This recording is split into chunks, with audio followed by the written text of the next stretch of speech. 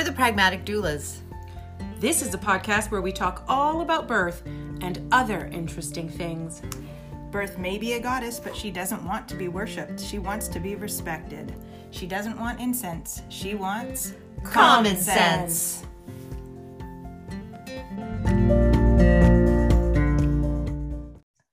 All right, here we are. Welcome to the Pragmatic Doulas podcast. I am Kim Fernandez. And I am Suzanne Lim. And I'm Steph Alouche, hanging out over here in my bed. I know, we at least got our asses up. What the hell, man? You always record in your bed. I do, but I did get my ass up. I just returned to the bed. Oh, fair enough. And I'm over here itchy for whatever reason. I don't know why. I've been super itchy these last few weeks. Just like my face, chest, and arms itchy. Interesting. Allergies? No rash. There's no rash. Just itchy. Uh-oh. You have cholestasis. Yeah, there you go. Thanks for the diagnosis. Look, we're already learning about Suzanne, and we haven't even started the Q&A yet. Look at that. Look at that. Suzanne is itchy today. If we were, what do you use one word to describe how you feel right now? That's my word. Itchy. All right, let me take that question off my list. Yeah. Thanks a lot. What question we don't have is who's doing the land acknowledgement today? We're actually set and we are ready. Or at least I'm ready because it's me. That's excellent. You. Take it away, Stephanie. All right. We would like to begin by acknowledging, or I would like to begin by acknowledging, since I'm a little east of you guys, that the land on which I gather, raise my family, make my money, take care of myself is the traditional territory of the Anishinaabe Mississauga, adjacent to the Mississaugas of Scugog Island First Nation, and in the territory covered by the Williams Treaty. This place is and will continue to be home to Indigenous peoples, so let us move forward with kindness, respect, and listening. And I'm going to stop there before I rant. On that note, yesterday, my sister went to her daughter's university graduation, and at the beginning of the ceremony, before the ceremony started, they did an action, not just a land acknowledgement, there was a whole presentation by an Indigenous group. They were there and there was drumming and just a really, really good, meaningful, solid acknowledgement in more than one way, not just words, of the land that the University of Waterloo sits on. So I was pretty impressed with that. Did they do anything? You went to a graduation last week, Kim. Was there any? Yeah. So they did. So they did a land acknowledgement. They also had when the people that sit on the stage come in, it was led by an Indigenous woman who placed an eagle feather in front of the scepter that's usually there. That goes with the college or the university itself. So that eagle feather sat in a wooden box, and then they had the land acknowledgement then after that, and they talked about sort of the significance of the eagle feather, and it was written in the program in that as well. And then when everything was over and they were leaving, the Indigenous woman boxed back up the eagle feather and then led the way out of the ceremony. And then another thing that I heard on, did I hear it on the national? Anyways, that some universities, there's an app or some sort of software program where all of the people, every single graduate speaks into it with the proper pronunciation of their name. And they use like an it's not like a person reading their name. It's like a voice thingy, like Siri almost, reads the name out with the proper pronunciation. And they do this work beforehand. They send it to every single graduate. Is this the proper pronunciation of your name? If not, press this button and speak into the thing and say the proper pronunciation of your name. so That's that good. everybody's name is properly pronounced as they're being called on stage to accept their degree. And I thought it was hilarious. I thought that was very, very good. I love that idea. And then my sister played me the little, 3-second clip of my niece walking onto the stage to get her degree. And of course, they butchered her name. Her name is Adriana Rojo. Adriana Rojo. You don't have to say it fancy Spanish way. You can just say Adriana Rojo. But it was Adriana Rojo, which makes her so mad. And I go, oh, clearly they didn't use that system. Yeah. So anyways, that's what I think that's like an acknowledgement of people's identity, who you are, your name. It's important. And I place a lot of in being somebody with a 1-syllable last name. It doesn't apply to me, but I think it's important to pronounce people's names properly and take the time to learn how to say it. So my MPP, his name is Vijay Thanigasalam. And I spent about 30 minutes saying it over and over and over until it could fall off my tongue, because there's about 15 letters in that name. So yeah, do that. Learn to say people's names properly. There was a tweet from Dr. Nirmala, who I follow on Twitter. And her last name is quite long as well. And it was like somebody had said, just looking at a name and saying, yeah, I'm not even going to attempt it is like completely disrespectful. Yeah. So she retweeted that and said, yeah, like I'm not accepting that anymore. I'm not going to do it myself, and I'm not going to accept that anymore. And I realized then when I saw that, it was like, you know what? It used to be like years ago, people would say, I'm with Dr. Nirmala. That's all they would say. Yes. But nowadays, I'm with Dr. Chandra Sakharan. Yeah. And it's like, yes, yeah, it hit me that is how she is being referred to. Yes. She's not. All other OBs at the hospital are referred to by doctor, which they've earned, and their last name, which is their identity, which is the standard way. But she used to let people just say Dr. Nirmala because it's easier. Yeah. And so she's being referred to by her first name, even though they're putting doctor there. And I'm thrilled that she's saying, no, my name is Chandra Sakharan. You say it enough times, it becomes easy. Chandra Sakharan. And if you can learn how to say Dostoevsky and Tchaikovsky, you can learn to say Chandra Sakharan and Thangasilam. Exactly. Yeah. So yes, you can. There you go. There's one way you can do better. There's one way you can do better. Yeah. Mm-hmm. Oh. So today is the great breakdown of Suzanne Lim. We're breaking it down. What do you want to know? What do you got? I mean, geez Louise, you guys know everything already. Like, I don't know if it was. So we know things because we are constantly in a group chat. And I often think that then everybody knows things. So maybe people don't know things. And many moons ago, we actually did have the, rapid fire questions, but it's been a while and not everybody goes backwards to the beginning of a podcast. So we get to. You probably should. Some of our first ones were not that good. There you go. So why not do a little refresher? Are you ready, Suzanne? Yeah. Is your seat hot? You are in the hot seat. Boiling. I am ready. Just don't ask me about scandals.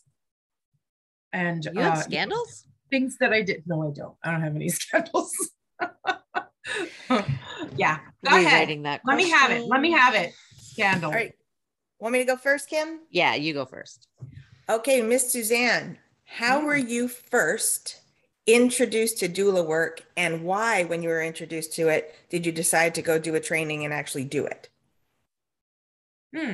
I could swear I've already talked about this, but my doula origin story. Yes.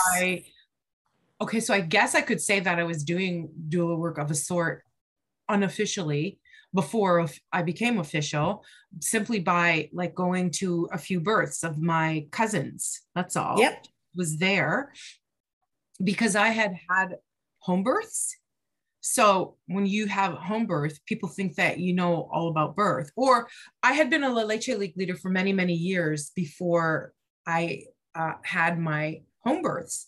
And so that kind of placed me in a position in my family as a person that knew a lot about breastfeeding and babies and stuff like that. So then I started going to the births of my cousins, especially a couple of them who had home births. And then a friend of mine wanted to have a home birth.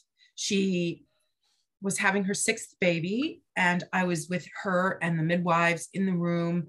And at one point, I think I had to like be really firm with her.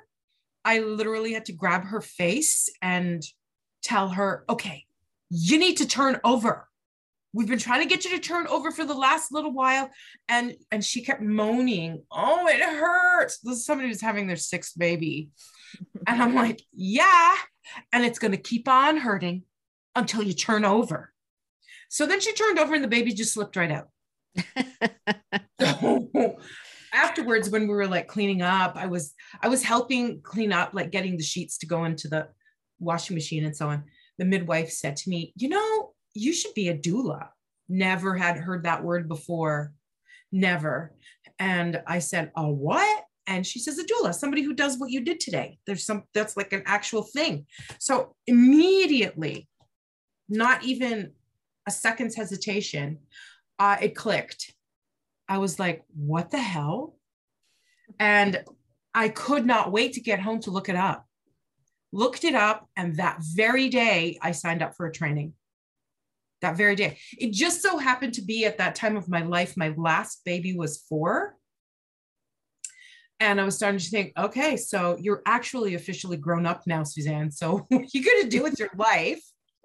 Pretty soon these kids are going to like outgrow you and leave. So what are you going to do? So I thought, well, let me look into this. Can I make a living doing this? So I immediately signed up for a training, and here we are. And the rest is history. I have a follow-up question to that. I find it interesting that she didn't say, because I mean, let's be honest, doulas were really not really all that popular or even known, you know, back when she made that comment. I just wonder why she didn't say, you should become a midwife. That's a good question. So there's a follow-up question then. Have you ever considered becoming a midwife? Oh, yes. Quite seriously. And actually went back to school to do upgrading, biology, chemistry. So I now have fantastic grades in OAC, biology, and chemistry, because in high school, there was no way I was going near sciences. That was not my thing. And then I realized, oh, you're going to have to like go deep into the science. Loved it, actually. Loved the biology and the chemistry. Very surprising. And then I was in a really bad marriage and kept getting the message from people in the midwifery program, people I knew, that if you don't have a supportive partner, or if you don't have support with your kids, it's going to be a nightmare and very, very difficult to be a midwife, to go, not just to be a midwife, but to go through the training to be a midwife. That really made me pause, because I wasn't willing to sacrifice my children, who were still, you know, like at the time 2 and like very, very little, the last 3. And so I paused that. I said, okay, let me just sit on it for a little bit. Maybe if I do it part-time. Then I realized the part-time program was 7 years. I also wasn't willing to commit to 7 years of school at my age, which I guess I was around 35 at the time. And maybe that's why that midwife didn't suggest that I become a midwife, because of age. I was 35 years old. That might have been it. So anyways, and then as the years passed and I knew more and more midwives and observed the tremendous amount of sacrifice and the overwhelming amount of time, energy, and personal wear and tear on every aspect of your being, I realized, oh, hell, no. No, I need my downtime. And burnout in the midwifery community is rampant and just like normal. burnout is normalized in midwifery work. And I was like, no, I can't do that. I can't do that. My kids were the center of my life.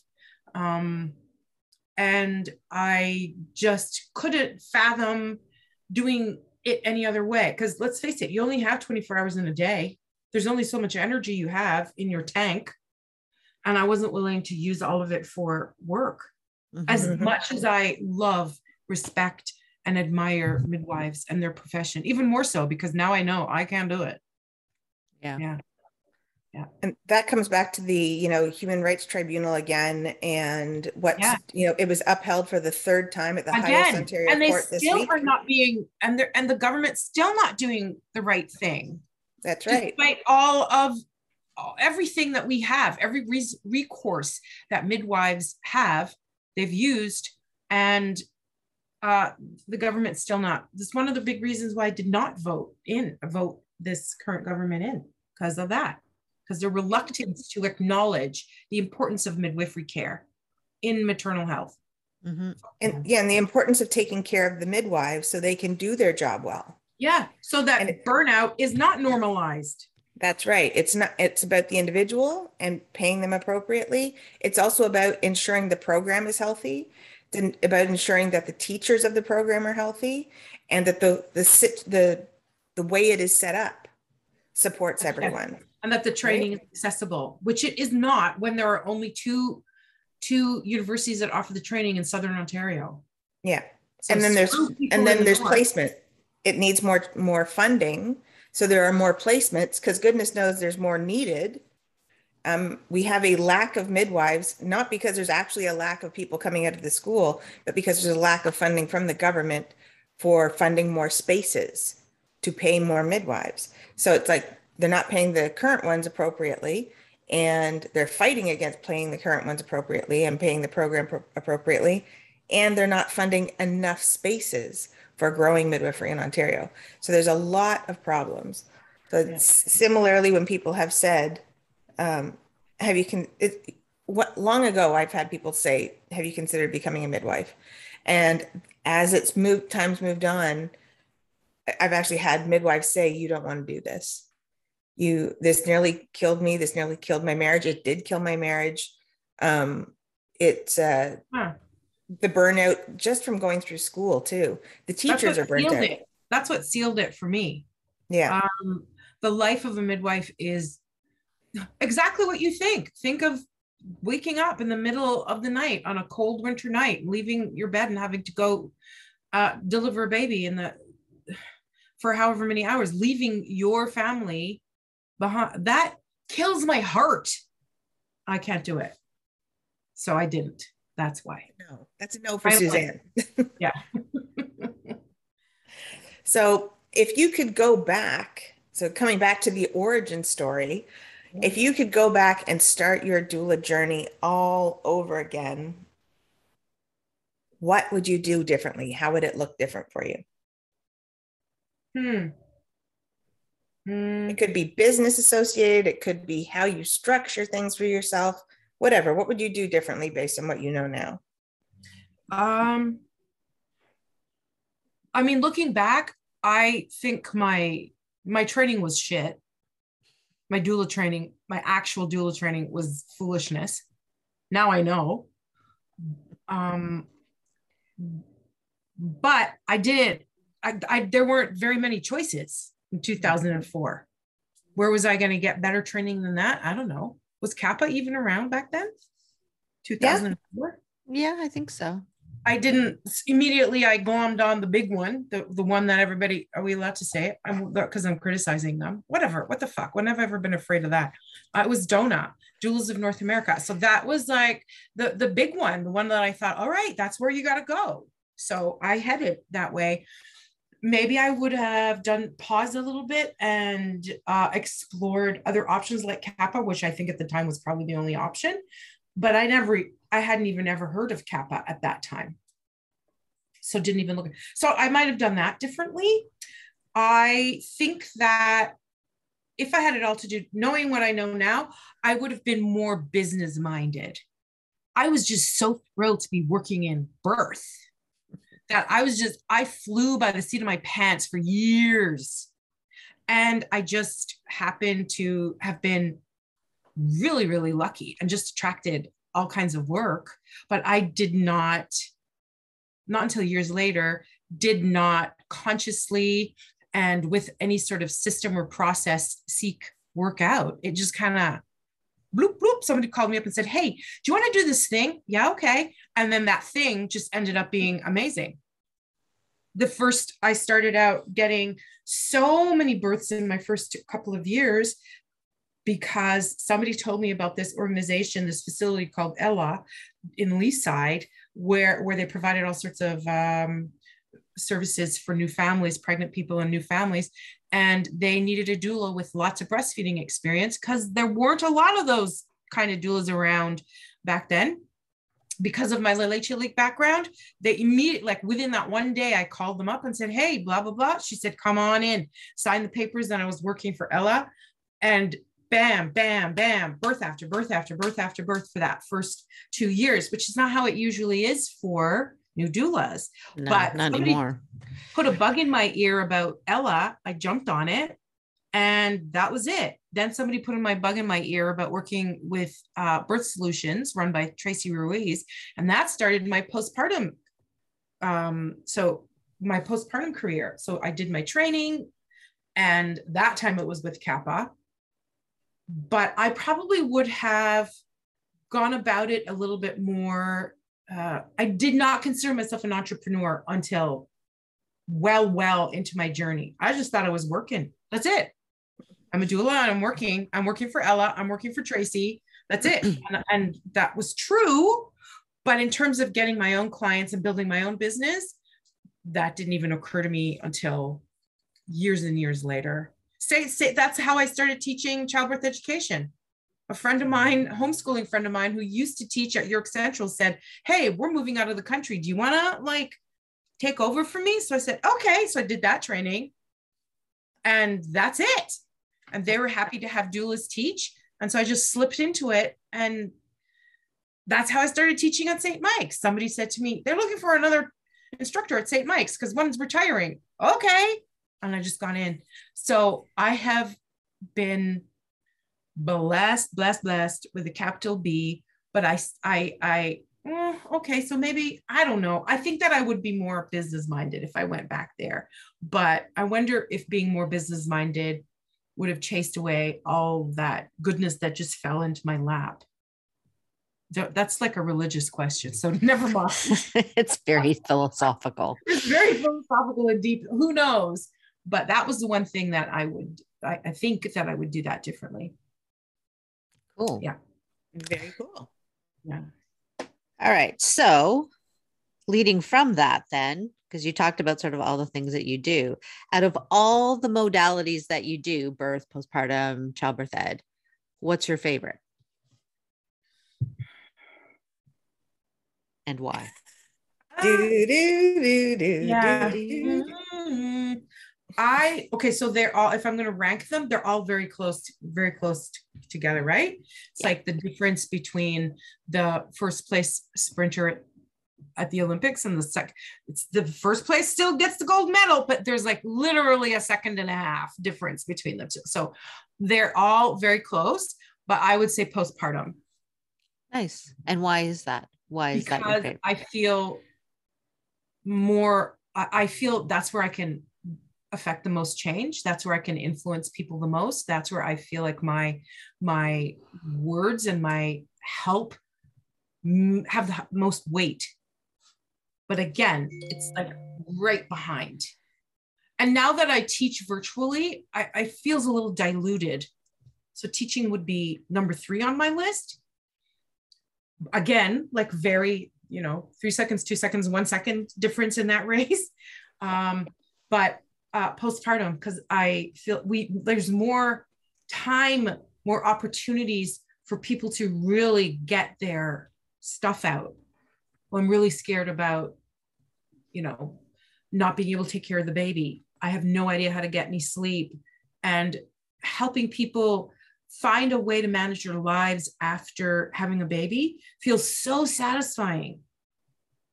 Yeah. So and it feels satisfying for those reasons, because I really think it puts a big impact.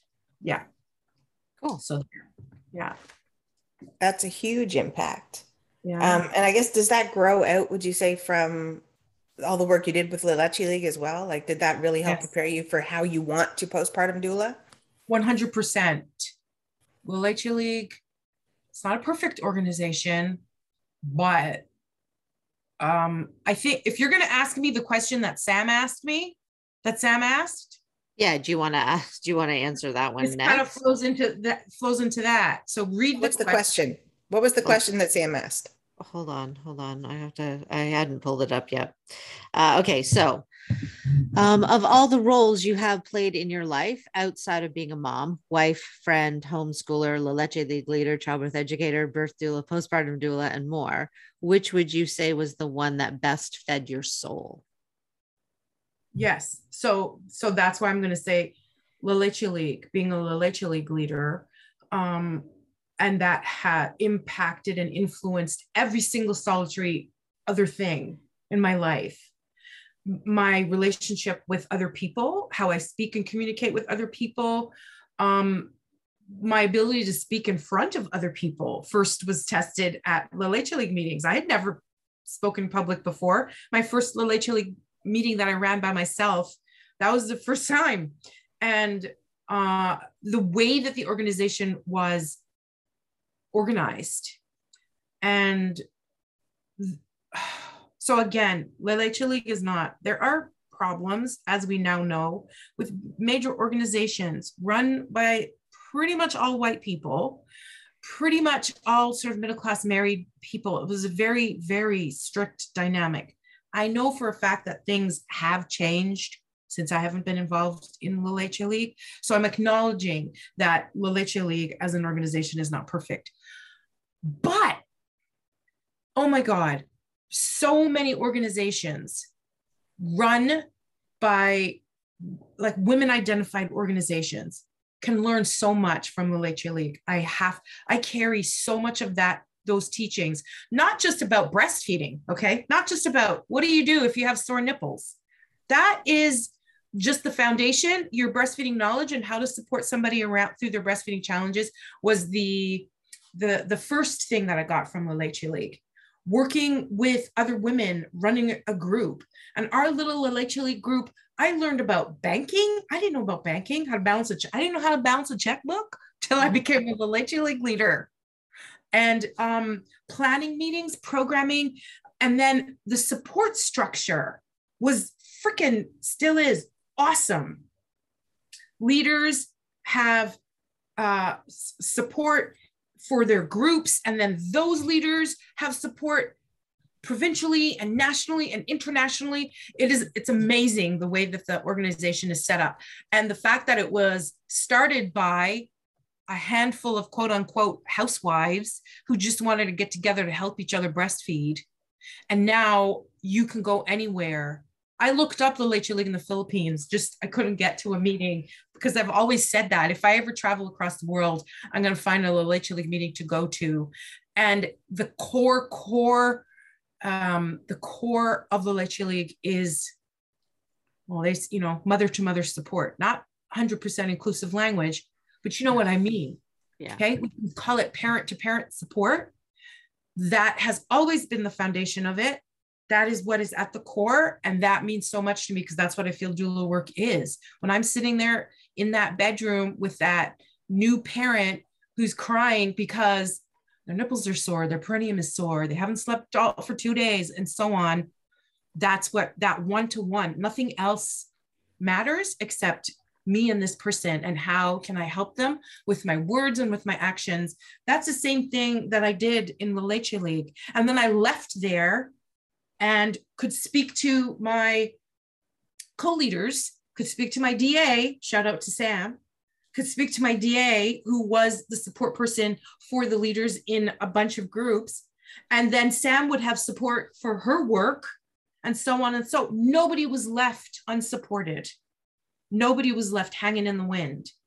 And I have learned that in the Leche League, that structure, it fucking works, people. It really, really works. So Lilith League has impacted the way I structured homeschooling. It impacted the way that now I set up my doula work. That's why I believe so much in collectives and not like competition. It all started there. Lilith League politicized me. Breastfeeding politics internationally all over the world. That was the very first time that it ever occurred to me that maybe things are not the way that they seem. When I read The Politics of Breastfeeding, I threw the book across the room in indignation and outrage. I was so hepped up. It galvanized me. And then that influenced me to take a counselor advocate for assaulted women and children at George Brown, and graduated from that program specifically because of reading The Politics of Breastfeeding. That led me to homeschooling and realizing you don't have to do what you're told. You can do the things your way. You can think for yourself. There's all kinds of information out there that nobody's telling you. And it started with breastfeeding. And so therefore Lilith League. So don't get me started. You got me started. And that is my rant. I feel extremely passionately about that organ. And I did leave. I left originally because I didn't feel like Lilith League was speaking to me anymore. During the time that I was in that George Brown program, that there weren't enough women of like any. I was a very young mom. I went to Lilith League meetings when I was 21. So they were all older married moms. And I was like the one young single mom there. Now I know that that's changed, but back in 1988, that's how it was. And there weren't single moms around, and Lilith League wasn't helping those people. So I felt a need to put my energies in other communities, but never lost touch with Lilith League. And I'm still have people that I hold dear to my heart from my Lilith League days, Sam being one of them. So yeah, that's my answer to that. Awesome. Love it. Awesome. Yeah. And it does speak to everything else. And, when you talked about that hierarchy of support, the way that was structured, it actually brought me right back to what we were discussing about midwifery. If if we could build that program out, which ends with midwives supporting birthing folks, if everything underneath, if the foundation is all solid and people are taken care of, then the people who need to be taken care of at the top end of that, which is the client who's birthing, will be well taken care of. But you have to build the foundation with everyone having a resource to go to, right? So midwives don't have that. I mean, they have the AOM, which is supposed to be their support place, but it doesn't support the individual midwife who just came back from a really, really hard traumatic birth. And so if you're in a practice with a bunch of other midwives, for sure, they themselves can build that in. But in terms of the structure of midwifery all over the province, that's not there. Like, it's not structured in such a way that you need to report to the support body every month to talk about issues you're having in your practice, or issues that clinical things or whatever. And that those people then also have support and so on. It's not structured that way. No. So if they want to do it, it's optional. They can make their own support systems within a practice, but within Lilith League, that is how starting a Lilith League group builds. It's all like built in. It's built in for you. Here's the support structure that we have for you. That template of support is built in, and it works. Yeah, it really makes you feel like you can do this for a long, long time. Right? Absolutely. Yeah. So there you go. So you talked about Lilith League, and you talked about and obviously people within the organization who were influential for you. Back besides your parents. So actually, let me take this back. When we talked about our upbringings and things like that before, you said one thing that really, really stuck with me, because I remember having a similar thought a few times through my childhood. Someone had said something to you that was supposed to be an insult or something like that. And you looked at them, although you were a child, like they were just wrong. It's like, well, that's just not true. I'm not like that. And you just felt so surely in your child body that this person is deluded. They're wrong. So it doesn't impact me what you're saying because it doesn't make any sense. Yeah. So who would you say helped form that part of your personality? Because we all know, we don't all have that inner voice that tells us that other person is wrong. Some of us have the opposite, which is like we're a sponge absorbing everyone's opinion of us. I was trying to remember what I said that. What the heck? But now I remember what you're talking about. And this goes like deep. It was my father. We had a horrible relationship as I was growing up. And that horrible relationship included name calling. So he would call me names like you're lazy, you're careless, you're whatever. And the thing, for whatever reason, I never believed him. I did not. So that's what you're talking about, right? I didn't believe him. He would say to me, you're lazy, you're stupid. I was like, no. It would hurt me that my father would say that to me, but I would know that he was saying it to me because he was mean. And the reason why I didn't believe him, or I think this is the reason when I analyze it, is because I didn't grow up with my father from birth. Okay. I really only started living with my father when I was 7 years old and we came to Canada, because him and my mom didn't get married till I was 3. And then my mom was away. My mom left Jamaica and this is the story of like many Jamaican people, Caribbean people. And I lived with my aunt and my grandmother for all those years before I came here. And so within that time that I lived with my aunt and my grandmother, I was shown like unbounded love. I was a cherished child. I was unconditionally loved and taken care of with them. And when I felt, and I knew when I left Jamaica, I was heartbroken, and I could feel how heartbroken my aunt was and my uncle and my cousins when I was leaving. And because they loved me so much. And when I came here, I knew that my mother loved me, and my mother poured so much love into me. So when my dad, who was a new person in my life, would say mean things to me, it bounced off of that, because I was like, no, something's wrong with you.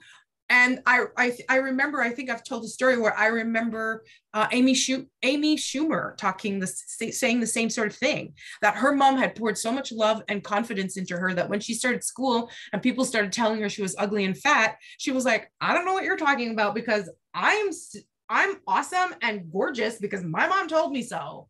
And she carried that with her. And that made me realize, yeah. That's why my father's issues that he projected onto me didn't sink in. I mean, I'm sure they've sunk in. I would need some psychotherapy to figure out the ways that it really did influence me. But it was because of the love I was shown as a little small child. It shored me up for any sort of trauma so even with like boys and men who would be mean to me and not treat me the way that I knew core inside my gut that they were wrong, that there were other issues, other influences in my life too, media, so on and so on. So I did have a pretty verbally and mentally abusive marriage that I stayed in for far too long. But I always knew that you're doing yourself wrong, Suzanne. This is not what you deserve. This is not, it never sunk in. And if he ever felt like he wanted to hit me, which he never did, I would fucking pick up something and he would die. And I felt that, I knew that inside of me. I never felt like I deserved bad treatment ever. And that I absolutely believe that was because of all the love that I felt. I felt that love palpably as a small child. And that's what sustained me. Yeah, it sustains me now. That's why I got to go to Jamaica to see my aunt, who's 90. Yeah. So there you go. right. All right, Jim, what do you got? Give All right, me so give me some easy ones. You don't know my Yeah. favorite color, what kind of tree I would be? Well, let's get away from the philosophical deep crap. Yeah. Explain your fantasy Sunday. What would it look like if time and money were in abundance? Oh my God. Listen, my fantasy Sunday doesn't even involve money. My fantasy Sunday is waking up to the smell of my mother making a good old-fashioned Jamaican breakfast in my kitchen. And I don't have to get up till breakfast is ready. And then as soon as breakfast is done, I can go lie back down. And my mom, oh my God, this is horrible that my fantasy Sunday involves my mom. So much work, but so soft and soothing, where it involves all my favorite foods, and it involves watching like a Disney movie, eating dinner while watching a Disney movie, and maybe having like a milkshake at the end of the Disney movie. And then maybe some of my favorite family members dropping by for not too long visit. Like they leave before I get sleepy. and then once I am sleepy, I'm allowed to just go to bed because I don't have any responsibilities. So good food, my mom and my family members watching a night. And I'm talking about a movie like Parent Trap, okay? Like a movie like that. One that's kind of like lighthearted and funny. And then, and then going to bed early. That is a fantasy Sunday for me. Sounds good. Not like now where I'm like, oh my God, do I have clean underwear for the week? No, not like that kind of Sunday. Mm-hmm. I've got a nice light one too. Mm-hmm. You have a 5-song playlist that makes your heart happy. What is on it? Oh, that's a hard one. I'm a music lover, and so I have 7,000 songs that I absolutely love, and they all mean different things to me. 5. Okay. You just need something to make your heart sing on that Sunday when you've had your good breakfast. You were on a desert island and you could only have 5 songs for the rest of your life, what would they be? Okay. One would be One Love by Bob Marley, which I think should be the world anthem, like the Earth anthem. If aliens came down, that's what should greet them. That's what we would all stand up and play. One Love. So that's the first one. And then Staying Alive by the Bee Gees. Lord, I can't live without that song. I never, ever have I heard that song without it making me happy. I should open my Spotify and have a little peek at it.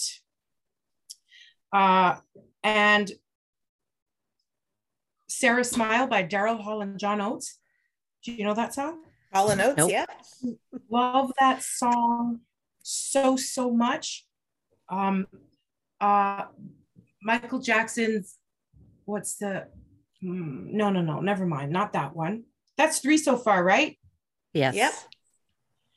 Wow. This is hard.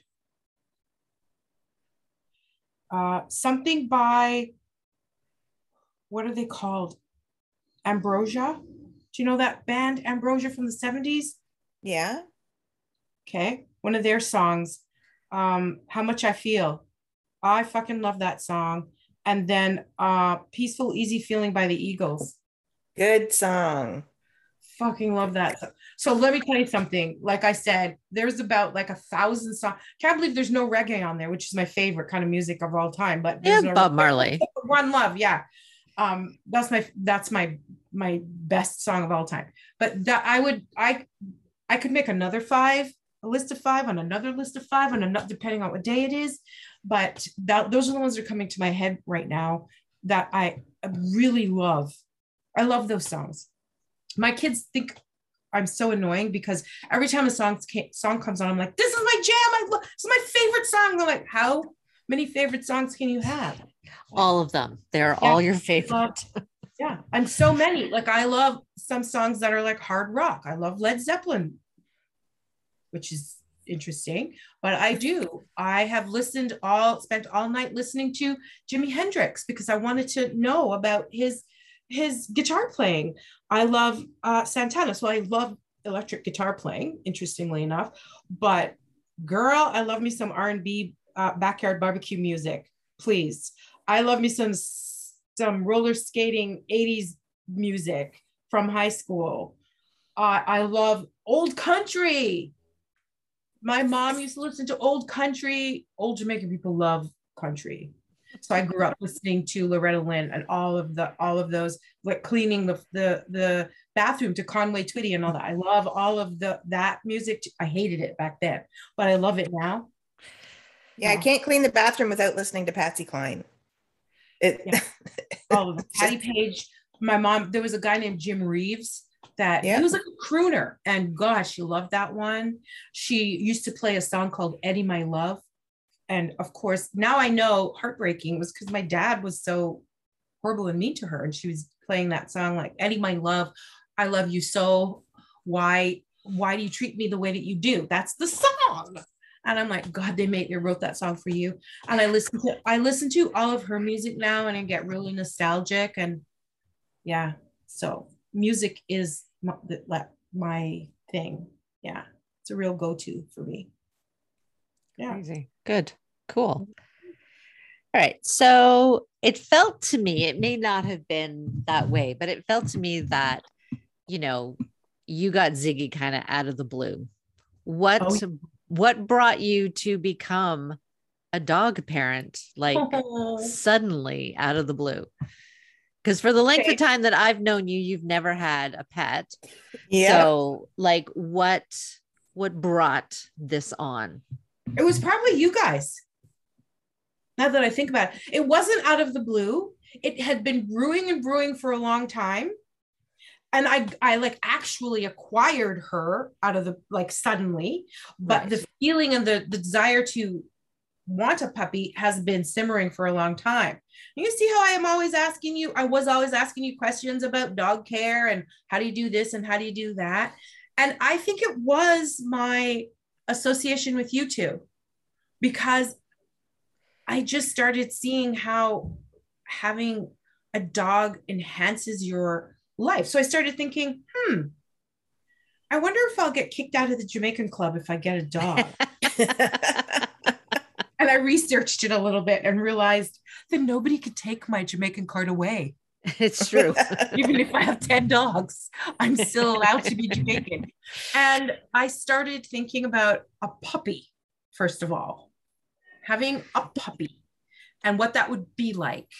And it was also fed by my, don't call mom when you know I'm recording a podcast. It was also fed by the fact that my kids are all growing up and that I just kind of felt like I was just hovering on the peripheries of their life saying, does anybody need me anymore? Does anybody want me to do anything? What am I here for? What's my purpose? I got to admit I can't lie that played a role. And then the idea started growing and growing, but the opportunity to get a puppy came up quickly and I jumped on it. But the desire to have one slowly grew.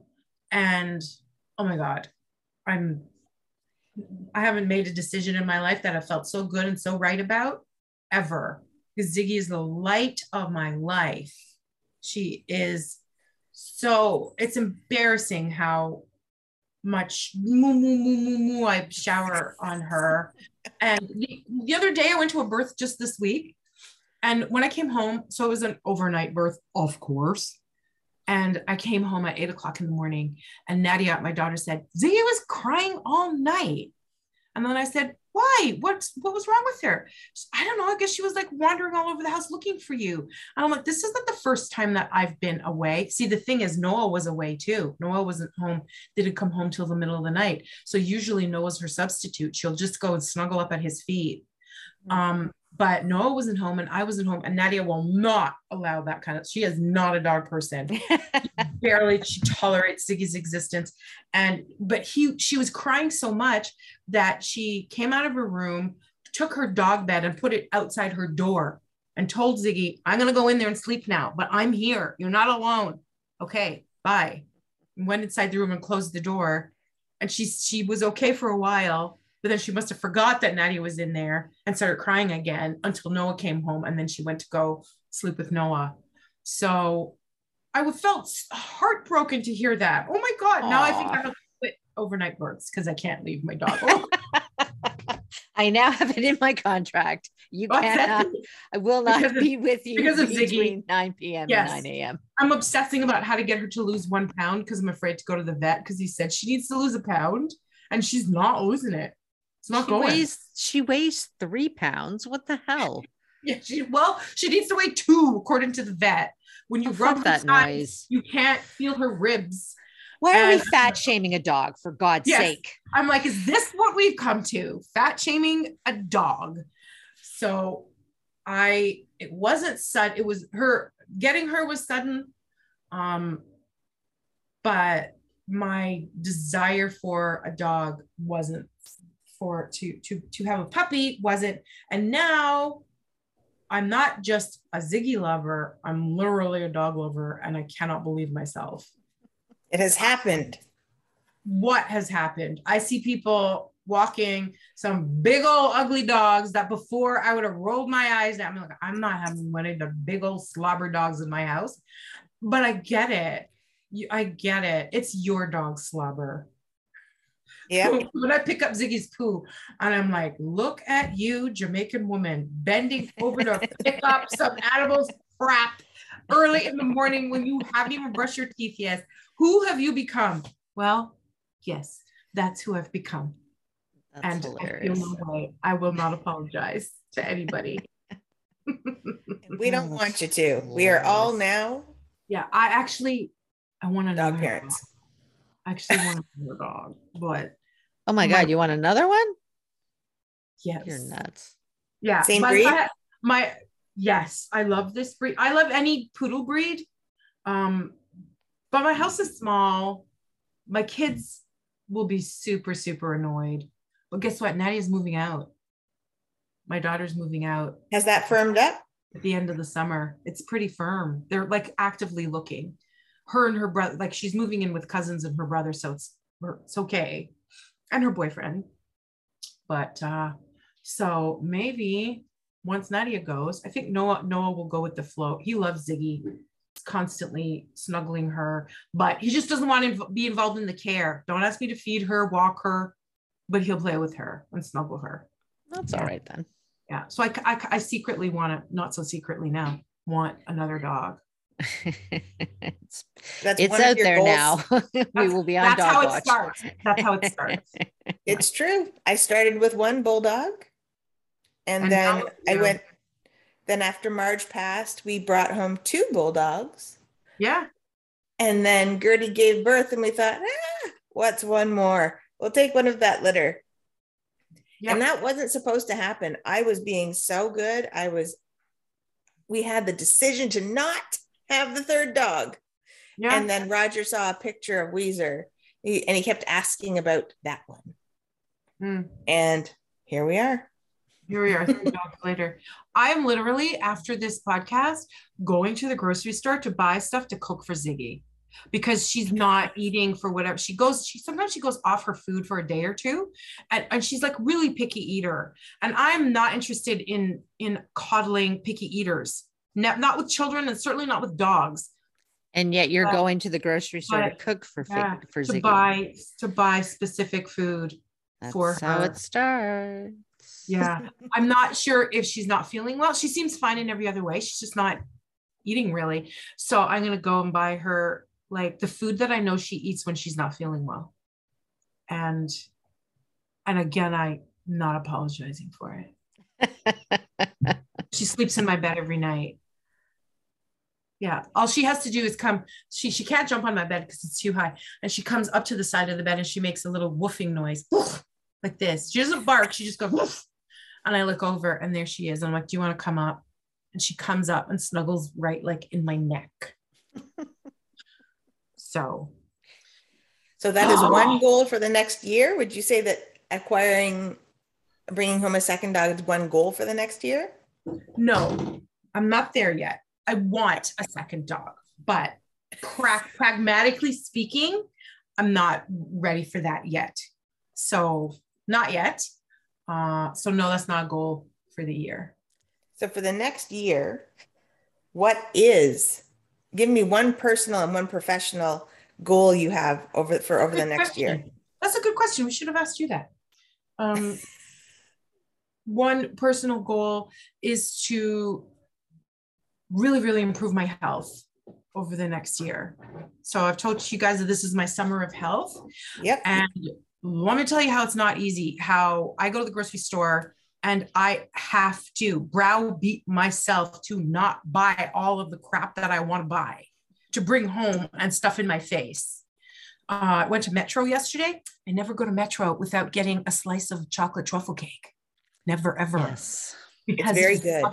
Delicious. And I will eat it while I'm driving on the 401 because I don't want to answer to anybody. Yeah, like I will eat that so that it's done when I get home and I can ding it in the recycling so nobody will see it. Anyways, that just speaks to my bad eating problems. But this is my summer of health. I have diabetes and I'm trying to get my A1C to be consistently good. That requires me to eat therapeutically. So I don't believe that everybody has to eat therapeutically, low carb, blah, blah, blah. I feel like you should eat what you want if it supports your health. And even if it doesn't support your health, that's your business. My business is that I'm diabetic and I feel like shit when I've lost 20 pounds since January 2021. Yeah, it took me 18 months, but I feel infinitely better just simply because there's less of me to haul around. I'm breathing better and so on. And so I want to continue that journey in a much more focused and conscious way. And so I dedicated this summer to be like that. That doesn't mean that I'm going to deprive myself. I'm going to a barbecue on Saturday. You best believe I'm eating some barbecue sauce on something, a hamburger with a bun, not no lettuce bun. It's going to be like a real white bread bun. Fucking you and your fucking lettuce buns. Fuck you. Will. And I don't, I know I'm old enough to know, and I've been doing this long enough to know what I will tolerate, what I won't tolerate. Like I'm not going to go to the shawarma place and ask for a bowl with all the ingredients in a bowl. No, wrap it up in the bread thing. Okay. It's just that I'm not going to go there every week to eat a shawarma. So I've realized that there's also balance. You can eat a therapeutic diet if you're diabetic because you do need to watch your carb intake. That's just science. That's just a fact. You cannot just eat however many carbs you want and have good blood sugars. That I can't. So I want good blood sugars and I need to watch my carb intake. But sometimes I'm just going to eat. Yesterday, I had no reason to buy that chocolate truffle cake at Metro, but I'm going to have cake on Saturday. You better believe it. I'm bringing the cake. So I'm eating some of that cake. So I'm trying to balance that out. And so my goal for the next year is to really continue improving my health. It isn't about the number on the scale. I don't know how much I weigh, except that I weighed myself before we went to Miami. So that's how I know I've lost 20 pounds since.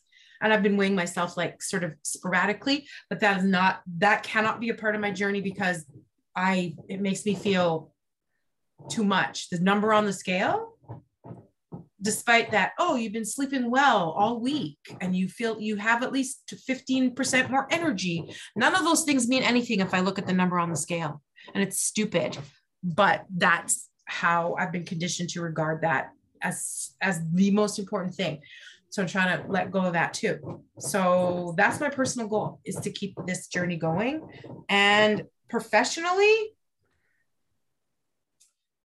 in 1 year, I seriously would like to not be doing in-person births.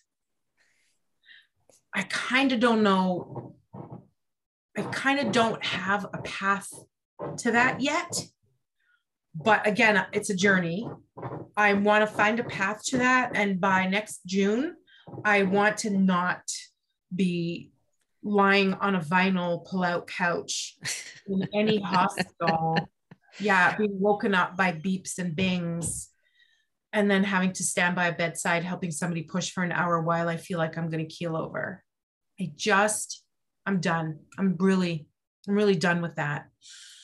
But like I said, I don't know how I'm going to be able to let that go because it's such a big part of my income. I've got to figure it out. So that's my goal. Figure that shit out. Find the path. Find the path. Yeah. Well, that's going to be cool to watch that unfold. I'll keep you updated. We'll be asking. Yeah. Well, that is all I have for the day of Suzanne. How about you, Kim? You got anything left in the bucket? I have one left. I asked this of Stephanie as well. Beach, mountain, or city vacation? Oh, family or alone? Beach alone. Like not even, I don't even have to think twice because I remember when you said this. Beach alone. Although I am an extrovert and I love can they come over? Like This is your vacation. You can do whatever you want. My vacation. So I will spend a beach. I love the beach is oh my God, not the sea. I'm not a water person. So I could be at the beach all week and not put one toe in the water, but I need the beach, the smell, the sounds, everything. So I want to be at the beach for 5 days by myself. And one Saturday, all my cousins and my sister and everybody comes over and we all hang out and then they leave and then they come back on Wednesday. Yeah. And I have a big umbrella and a comfy chair and 2 really good novels. And like my house, the beach house is stocked with food. Yes. And it is safe and secure where there will be no murderers and no like tsunamis and things like that could kill me. That's the beach vacation of my dreams. That sounds good. Yeah. Awesome. All right. Thank you so much for interviewing me. Excellent. Yes. Suzanne. You can watch for this on Entertainment Tonight. So what is everyone doing for the remainder of the day of Suzanne? Well, I'm going to the store to buy food for Ziggy and then come to cook it. I actually have a consult with a trainer next on 4:00. Trainer, you know. Oh, personal trainer. Like a physical trainer. Personal trainer. She is a woman of color. She works specifically with women in midlife. Samantha Mom Petit. Yeah, I know her. Yeah. Okay. So but she doesn't have prices on her website. And so that's the issue. That's a red flag. Yep. So I want to know, is this a pipe dream? Is this something that I really would have to sacrifice for? Or is this something that I can actually manage? That's what I want to know. I had talked to her one time. This was years ago, about it. And she told me how much it was. I can't remember actually at this point. But I remember thinking, I do not have that money. And her response was, well, you can always find the money. I'm like, well, I can't, that would require me taking it out of my children's mouth. So no, I really don't think I can. If she says that to me. Yeah, that was the red flag for me. Like, she's lovely. She's worked with like in birthing and done like core and pelvic floor stuff and all that. Yeah, like she knows women, and it's good. For me, that was a red flag, but that was me. Like that was years ago. That would be a red flag. So now it's 2 red flags. Yeah. But I'm going to talk to her anyways and see. Absolutely. Yes. And if I hear how can we make this work? Not how can I just find the money? Yeah. Right. It's like, how can we make it work? She says that to me. The very first next words to her will be, let me tell you something. At which point she better run. Then you can fill in the blank. But I will channel. That's my cousin Melissa. She starts everything with like, let me tell you something. And the finger comes whether it's good news afterwards or bad news afterwards, that's how she starts it. And that's what she'll get if that's what I hear. Because so those are the 2 big things that I want to do today. And some work. I'm going to do a little bit of work stuff too. That's me. Excellent. What are you guys up to? I am taking Thomas to go pick up his new suit for his graduation. Graduation. Oh my God. Yeah. So and then I'm teaching tonight. Yeah. And I'm going to try not to eat the bread that Thomas made yesterday. God damn them. So good. We have a list started of what we want him to make. Oh my God. To have a person in your house that you can do that with is a gift beyond words. Well, the fact that he's not working every fucking hour God sent at fucking McDonald's, which was the worst job ever. Yeah. It's been good. He mowed my lawn yesterday. I told you guys he mowed my lawn. And yes, he did all this yard work. Did the dishes, baked bread, and he's single, ladies, just saying. He's going to make someone a really good husband one day. Please make sure you state his age, because I can see somebody bringing their emailing. I have a 25-year-old daughter who would love to meet Thomas. Well, he's 20. Yeah. So keep that in mind. He's up there. When you're trying to when you're fixing up your daughters. So 20. He's 20 and he needs a haircut, but other than that. If anyone's looking for a fellow who's flying by the seat of his pants, Xander's leaving for Australia.